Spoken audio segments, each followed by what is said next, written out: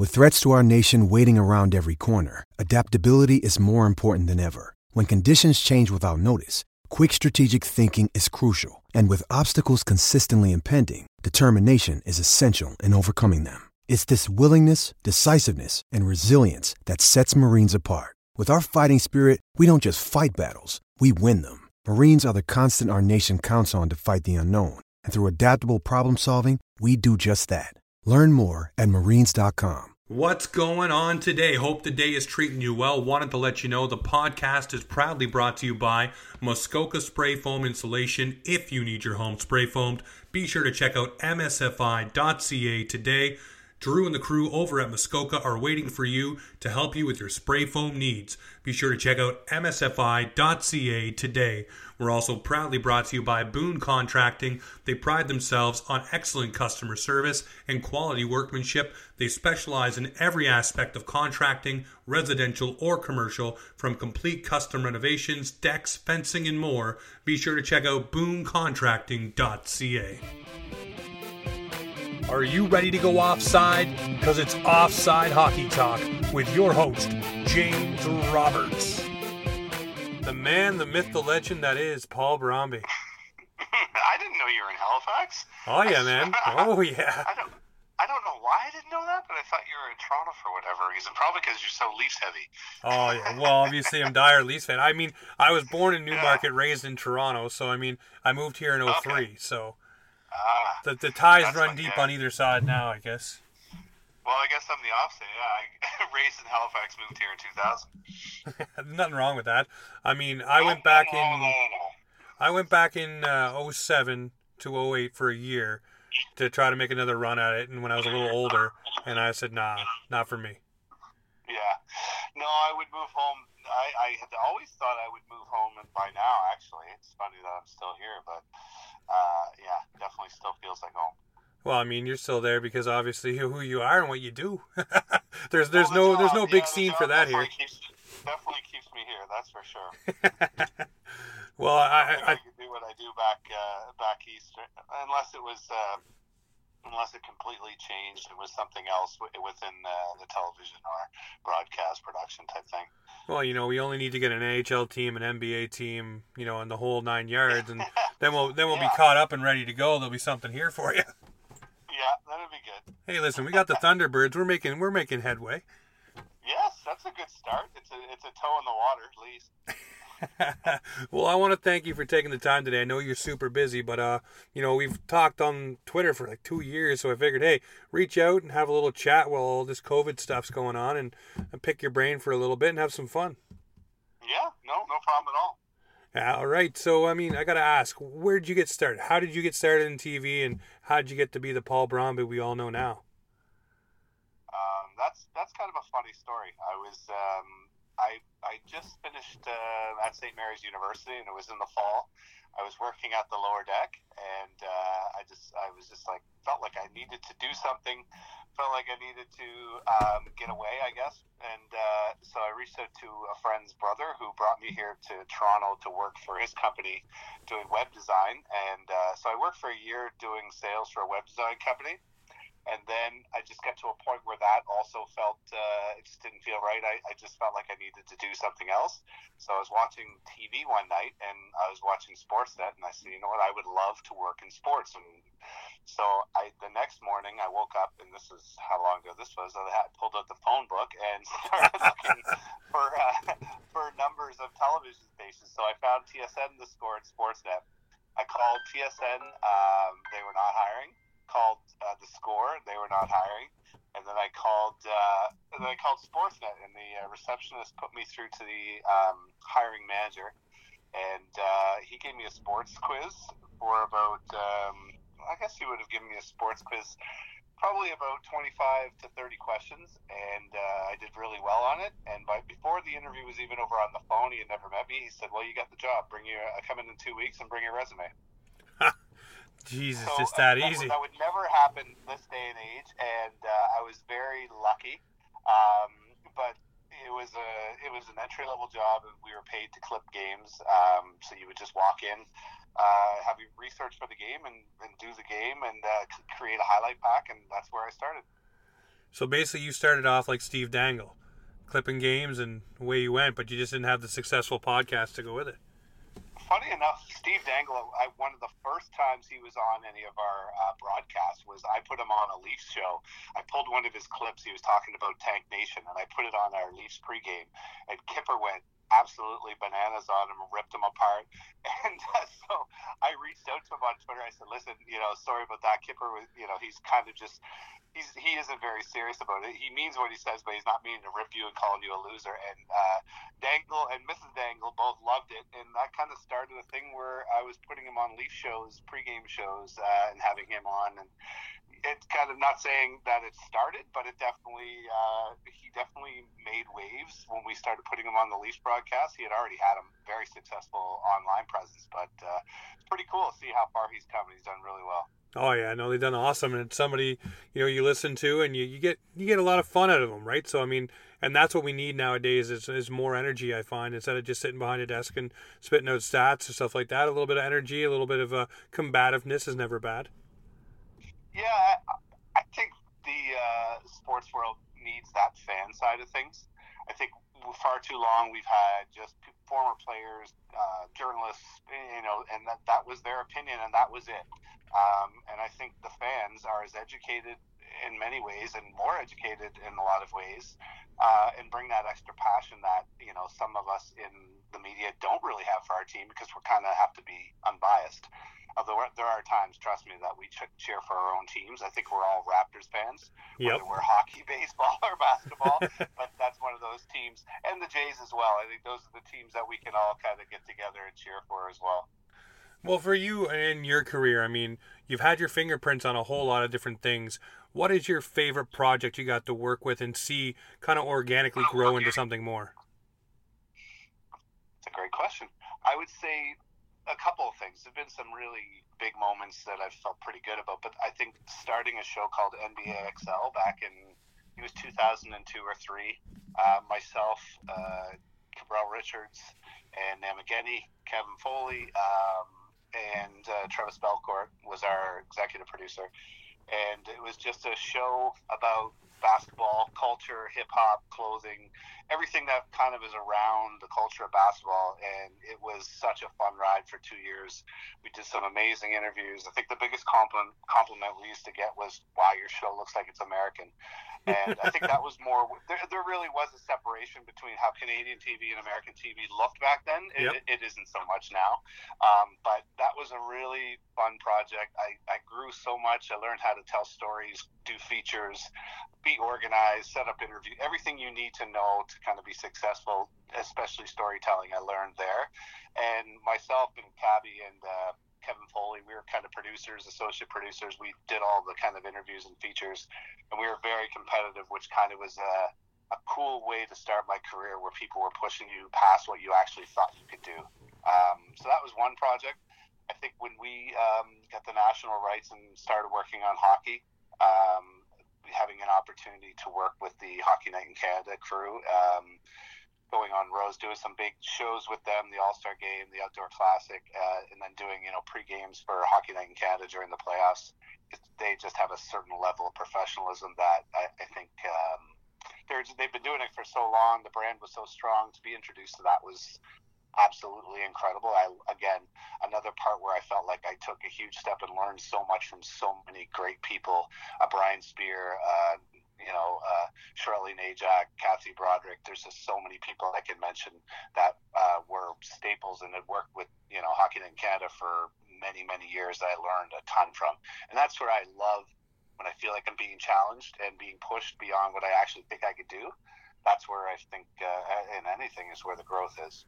Well, it's definitely where the growth is. And they always say, when you start to get to that area where you're a little bit uncomfortable is where the creative juices start to flow, because you try to figure it out. You try to navigate the path, and sometimes it works, sometimes it doesn't. But for you so far, it seems like it's working out beautifully. Well, I guess. Who knows? I think if one thing I know, I definitely put my heart into it. I'm not afraid to fail. I think, and I've failed many, many, many times. Whether it's in my career and life, and I think that not being afraid to fail and not being afraid to put myself out there has definitely helped me. Whether that's created success or not, I think I'm pretty lucky to work in sports and work with the amazing people I work with. I think it's, I think more so it's felt like a job in the last couple of years because it's been more challenging in the role that I have of managing. But for the most part, I'd say 99% of the time, it's never felt like a job. It's always felt like a creative environment that has just been amazing. Well, as Chris Johnson always say, right? I mean, you got the keys to the candy store, so to speak, or the toy store is what he says. And, you're there, you get to play every day. And, a lot of people would love to be in your shoes. So why not love it, right? I mean, if you don't love what you do, then maybe it's not for you. But they say if you love what you do, you never work a day in your life. So you get going that way. And, I mean, that's what I love about doing podcasts. I mean, shut the truck down at lunch break and talk to awesome people. So I get that little avenue myself. So I kind of see a little bit of it. Yeah, I mean, we all need a project or something that we're passionate about, whether it is going to be our major job or the job that we do or our career. If it's not our career, we need an outlet that we're passionate about, and this has definitely given me my passion. I think playing sports was an escape for me when I was younger, and my teammates and became my brothers, and my coaches became my kind of role models. So I've always kind of been in that environment where there's been structure and a team-oriented type environment. So I think for me is pretty much the same in my career as it was growing up playing sports. Well, for you, I mean, you just mentioned having the team around you and different people you're working with.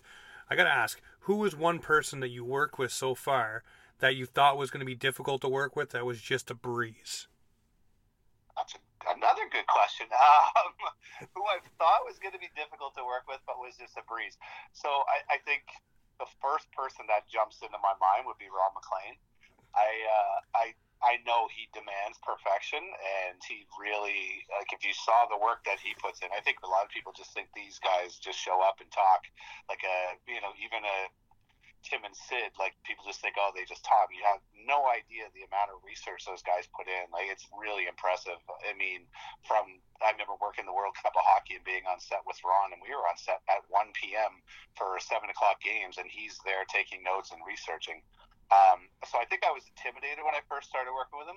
And as a producer, it does take time for, your on-air talent to trust you. It really does. But when you do find that kind of trust, it's a really cool thing. I think Jeff Merrick and I, when we did this 5 o'clock show Saturday at 5 o'clock, kind of the pre-game show leading into hockey night, we found it was PJ Stock, Jeff Merrick, and John Shannon. I think we found a groove, the three of us in the APs, and we found that kind of magic where it was just so much fun, but you had that trust and bond that you get, with teams. And that's when you're really being creative. So I think working with Ron, to get back to that, I was really intimidated. I knew he was going to be hard on me, but he was not really hard on you. He just demanded to be at your absolute best all the time. And it, again, pushed me further than I probably thought I could go, and he's just a complete pro and unbelievable at his job.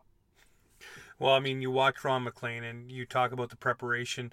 You go into either hometown hockey or Hockey Night in Canada, and the little details about the towns they're going to, or where the player's from, or his mom and dad, or whatever it is, he's got that at his fingertips, and it's coming off the top of his head just like he's, seen it 1,000 times. So definitely that preparation needs to be there. And no, they don't just go in and, wing it, obviously. I mean, if anybody thinks that, go sit in the chair for 5 minutes and try it. I think you'll be falling over your own words very quickly. So, no, to watch the preparation and things like that, even from guys like Tim and Sid or anybody who does anything that involves talking, you have to research who you're talking to or what you're talking about. Otherwise, no one's going to listen to you. No, you're right. And people, the one thing, I love Twitter, but the thing that drives me absolutely bananas about Twitter is everybody's an expert on everything. And I always say, just sit there and record yourself and talk about your favorite team for a minute and see if you don't stumble over your words. And I guarantee 99% of the population will. It's a difficult job. I've never wanted to be on camera. I have a face for radio anyway, but I definitely I know how hard it is, and I've seen it on a day-to-day basis, and I have a lot of respect for the on-air people. Now, they can be a big pain in the ass, but That was going to be the flip side to my question. I was going to ask, Yeah. who was the person you thought might be the easiest and then the biggest pain in the ass, but we'll get to that in a minute. Oh, man, that might be tough. I might lose some friends. But, no, I think, you know what? I will say this guy. Cabby comes across as being like this fun, happy-go-lucky guy, but he is an absolute perfectionist, and he's harder on himself than he is on anybody else. So when I first started working, I was like, oh, we're just going to have a blast and joke and shoot the shit. But he put the hours in. He put so much pressure on me early in my career because, I'm just used to working like an 8-hour day. He was working 12, 14-hour days every day of the week, and kind of like you feel I'm leaving, and he's still there shot listing and editing, and I'm just like, man, this guy needs to slow down. I'm going to burn out. But so I don't know if it was more difficult, but he definitely was more challenging than I expected. Well, again, nothing wrong with that. Both you said with Ron and now with Cabby on both sides of the coin. Someone you thought would be difficult, a little bit easier, but I mean, still driving you to be better than you think you can be, and then pushing you to that next level. That's what you need to do, and that's what also keeps you engaged and interested in things too. Yeah, I mean, at the end of the day, anybody that's being challenging or difficult usually are doing it for all the right reasons, to be quite honest. They want to be the best. They want to have the best show. They want to have the best content. And if you're not bringing it to the level that it needs to be, they're going to push you. And I would say I'm very much the same in a control room, where I've been, a yeller, an asshole, but I get caught up in the moment and kind of go back to those athlete days where it's just I want to win badly and want to be the best. Definitely things have changed. That kind of Mike Keenan, Bobby Knight attitude doesn't fly anymore. Can't kick the back of the chair anymore, eh? Yeah, you can't throw pens. You have to learn how to control yourself and expect and demand things of people without being, an asshole or yelling or raising your voice. And it's just the world's changed and people evolve, and it's definitely it's changed. The world's changed. Well, speaking of the world change, I mean, the sports world came to a halt with COVID-19. How difficult is it right now trying to drum up anything for sports, but just getting things together? I mean, I spoke with JD Bunkus not too long ago, and he said, try to fill 3 hours of a sports talk show when you have no sports to talk about. He says it becomes one of the hardest things. For you, what goes through your mind through this situation right now and trying to get things, properly on air?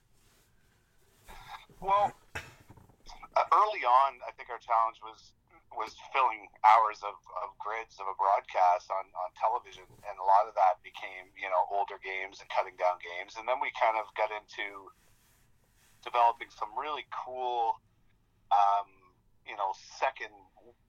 second window, or whatever you want to call it, viewers, like, so our watch parties around some of the big games, and it's just become really cool. To be honest, I think a lot of us were pushed out of our comfort zone. I mean, I've been a lot of broadcast in my career, and now it's become digital and been pushed to a lot of online content, helping create online content, and following the lead of other people that have a little more expertise in that area. So that's, to me, has been, again, a huge challenge, and a huge challenge for all of us. We've all been like, man, it was a huge curveball. It wasn't like we saw sports ending coming, right? We thought maybe something would be tweaked or less fans, and it was anything, but we didn't think it was just everything in the world be shut down. So I think still trying to be creative, still trying to build content for people to consume when there's no sports being played is actually more challenging than when sports is being played. And I think what we'll all take from it is we'll be a lot better at our jobs when sports is back. You'll see so many different, I think it's pushed a lot of us, whether us, other networks, competitive networks, it's really pushed us forward to be more creative and think of better ways to engage fans. And, from a fan experience, I don't think you could get much better than that. Well, we'll talk about fan experience in a second here with the league trying to come back, but I want to ask you, you're a basketball kind of guy from what I've seen. When the NBA that night, when you had the announcement from the on-court broadcaster or the PA announcer saying, hey, the game's done, go home, there's nothing serious has happened, but you need to leave the arena, and they shut down the NBA that night, basically almost with a tweet. I'm wondering what went through your mind. What was your first thought? Well, I was in the newsroom. This was pretty much when I realized it was very serious. Whether I think any of us knew it, we realized, like, so the news came out and we were kind of just, oh my goodness, Rudy Gobert, what an idiot. Yeah.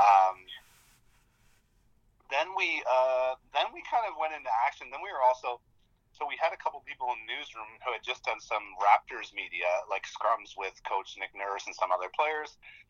And then we kind of we didn't know what the virus was, how it spread. So we had somebody sitting in the newsroom with a bunch of people there, and we kind of were like, oh my God, we started kind of just jumping into action. And Ivanka Osmak is sitting there. She's 9 months pregnant. So my first initial thought is, oh my goodness, we probably have to do something here. So we just all kind of jumped into action, covering the story, but also being very serious about what was going on in our own environments and how it might affect some of the people in the newsroom. So it really changed our world that day. Luckily, everyone was fine. Everything was fine. But we went into a process of really, social distancing right there, in the moment before we kind of were aware of it. So it was really interesting, and it was scary and kind of put us into a mindset before a lot of people were at that mindset, I think. You look at it and instantly, the thoughts come rushing back of, you see that, and then you see the NHL the next day do the same thing. I was waiting for, and I had already done my little prediction season video for the Nashville Predators versus the Toronto Maple Leafs. All excited to release it, get it up there, and have fun with it. And then you see the bag sitting in Toronto for Nashville, but no players.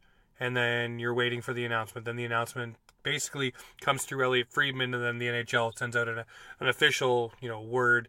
And you're sitting there and you're looking at it okay, how long is this going to be? What's the severity of this? And now we are where we are. And you look at the leagues now wanting to come back, maybe a neutral site, or figure out how to do it maybe in 4 different arenas or 4 different cities, or however they want. And not only are you kind of getting pushback from fans a little bit, even though we're excited, we want to see this, you're also getting pushback from NBA players and NHL players now saying they may not be comfortable to do so.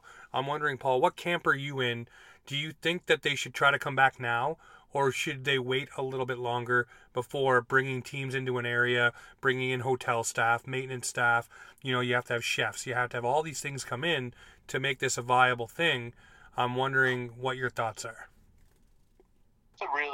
It's a tough question where I stand, because obviously I want sports to come back yesterday. Yep. I mean, this is our livelihood, this is our jobs, this is what, and also I think we all need an escape right now. Yeah. But I also think this is the time to trust the health professionals. We have to at this point. We just really do. So until health professionals are okay with everything, I'm okay with staying home and being inside and doing my job the best I can from where I'm at and dealing with it, because I think there's been so many lives lost, and the elderly are really vulnerable. There's a lot of vulnerable people out there, and I think we need to consider the people and the risk of lives lost over anything at all. Well, I want to ask you as well, before I know you have to get going, got a conference call coming up yourself, so I don't want to keep you too much longer, but the NHL is looking at some sort of play-in or some sort of way to get more teams involved in it. I've asked this question to multiple people, and I want to get your take. Do you think it should be cut and dry right now? If you're in the playoffs, you're in, and roll with those teams to kind of wrap it up and get next season on the roll? Or are you more excited for a kind of play-in, something fresh and new? I think, and this is probably when I said Jeff Merrick and I have kind of a bond when we work together. I think I'm like, Jeff, I just throw it all out the window. Let's make it new. And I would say every team should make the playoffs, and then after that, I think every team goes into a draft. You're crazy. I think it's just start fresh. I also think I would be okay with pushing seasons back a little bit, like the NBA starting on Christmas Day. And going to maybe the end of June, and the NHL kind of in a similar window, but maybe the NHL starts a little bit beforehand. I think we should look at everything possible to make change for the better, and at the end of the day, it should be the fans' experience that is optimize and that, those changes. But I think if we've waited this long, I think every team should have an equal chance to win. I think you just start, you have a finish off your regular season, but everybody makes the playoffs. And then that finish of the regular season is just kind of almost like a preseason. Well, it would be cool to see in some sort of play-in, a big bracket tournament. As a Maple Leaf fan, I'm happy that they're in right now. So, I'm in the camp of if you're in, you're in. And it would be cool to see the Leafs who, if this comes back, they always start out in October as that run-and-gun kind of team, scoring all kinds of goals, outscoring their opponents. So if they can do that for a couple of rounds of the playoffs, who knows? And maybe they'll win the Cup with no parade and no fans. Wouldn't it be so Toronto? Oh, man. The one thing I will say, and I know you're a Leafs fan, I think the one thing that killed them this year was injuries. And I think this time off would really help, them and a lot of teams. I wouldn't also mind if maybe you did 16 teams, 1 through 16, East-West. Like, maybe it is a little bit out there to have every team make it. I do think the Leafs would have an advantage because of their youth.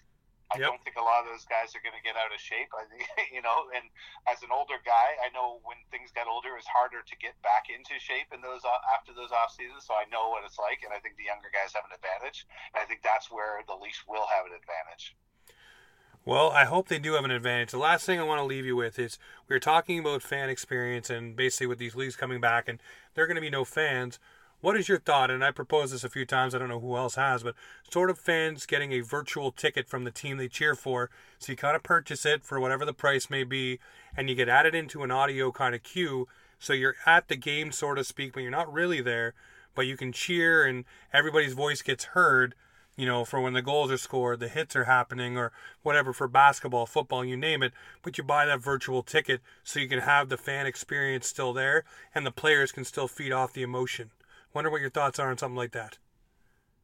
Yeah, I think there's so many things on the table right now that I wouldn't even be surprised if that's what their thought was. Maybe you get to put some sort of digital camera in your seat if you're a season ticket holder so you have the same view. I don't know. I think anything's on the table. I also know as a former player, like when you're, and this will sound funny, but a lot of times when you're playing, and I never played at that level, but I played at a fairly high level, you really tune out the fans as much as people think the fans affect games. You really tune it out, and you're just focused on what's going on in the game.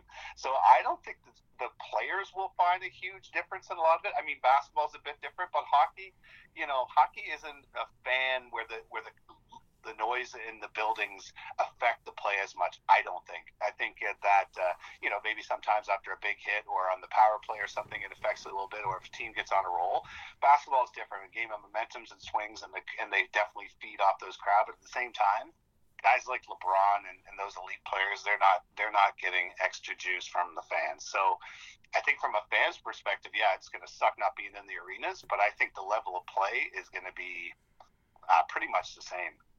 Well, despite the layoff. LeBron was one of those players that said, that he wouldn't play without the fans in the building, though. So, he said he wouldn't play to an empty ring. I know he said that, but I can guarantee it won't change how he plays.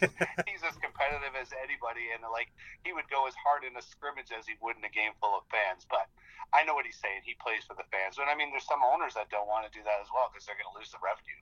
Yeah, so there's a lot of factors. Carolina's owner came out and said, we're playing to have fans in the building, not just a virtual reality. Yeah, so to speak, like playing the video games. But the test balloon for everyone's going to be on the 9th of May, and I think it's going to be the UFC for UFC 249, bringing in all those fighters because they're going to have to test all those fighters and make sure that event goes off without a hitch, and make sure that on the other side of the event that there's no new coronavirus cases. So I think that is a test balloon each league will look at, and they'll watch what testing and everything was implemented and how it all plays out from there. Yeah, I just hope we can get back to some type of normalcy at some point. And like I said, as long as the proper, medical people are involved and everything is the way it should be, and I think, great. Look, and I do think whether it's, no matter what sport, I think it's going to be up to the medical experts to decide when we can start moving back to normal. Well, hopefully we move back to normal sooner than later so we can get back on to having sports back on, to having wicked broadcasts put on by people like yourself. Paul, I want to thank you very much for taking the time. I know you are busy, but you took some time today, and I really appreciate it. No problem. This is my lunch break, so we're good. I'm in likewise, man. Yeah, I appreciate you having me on, and all the best, and good luck with everything. And thank you. Not a worries, Paul. Well, have a good day. We'll talk to you soon. Well, there you go, ladies and gentlemen. That is mega producer for Sportsnet, Paul Bromby. You heard all the projects he's had his fingers on. Definitely getting the hockey deal was huge for them, working with Hockey Night in Canada. You heard about Ron McLean and Cabby, different people working with different kind of expectations, and how pushing yourself to be a better version of yourself is always a good thing. Get out of that element that you're comfortable in. Get uncomfortable. Get creative. Hey, guys, thanks for tuning into Offside today. We'll be back again. Take her easy. That's Offside for now.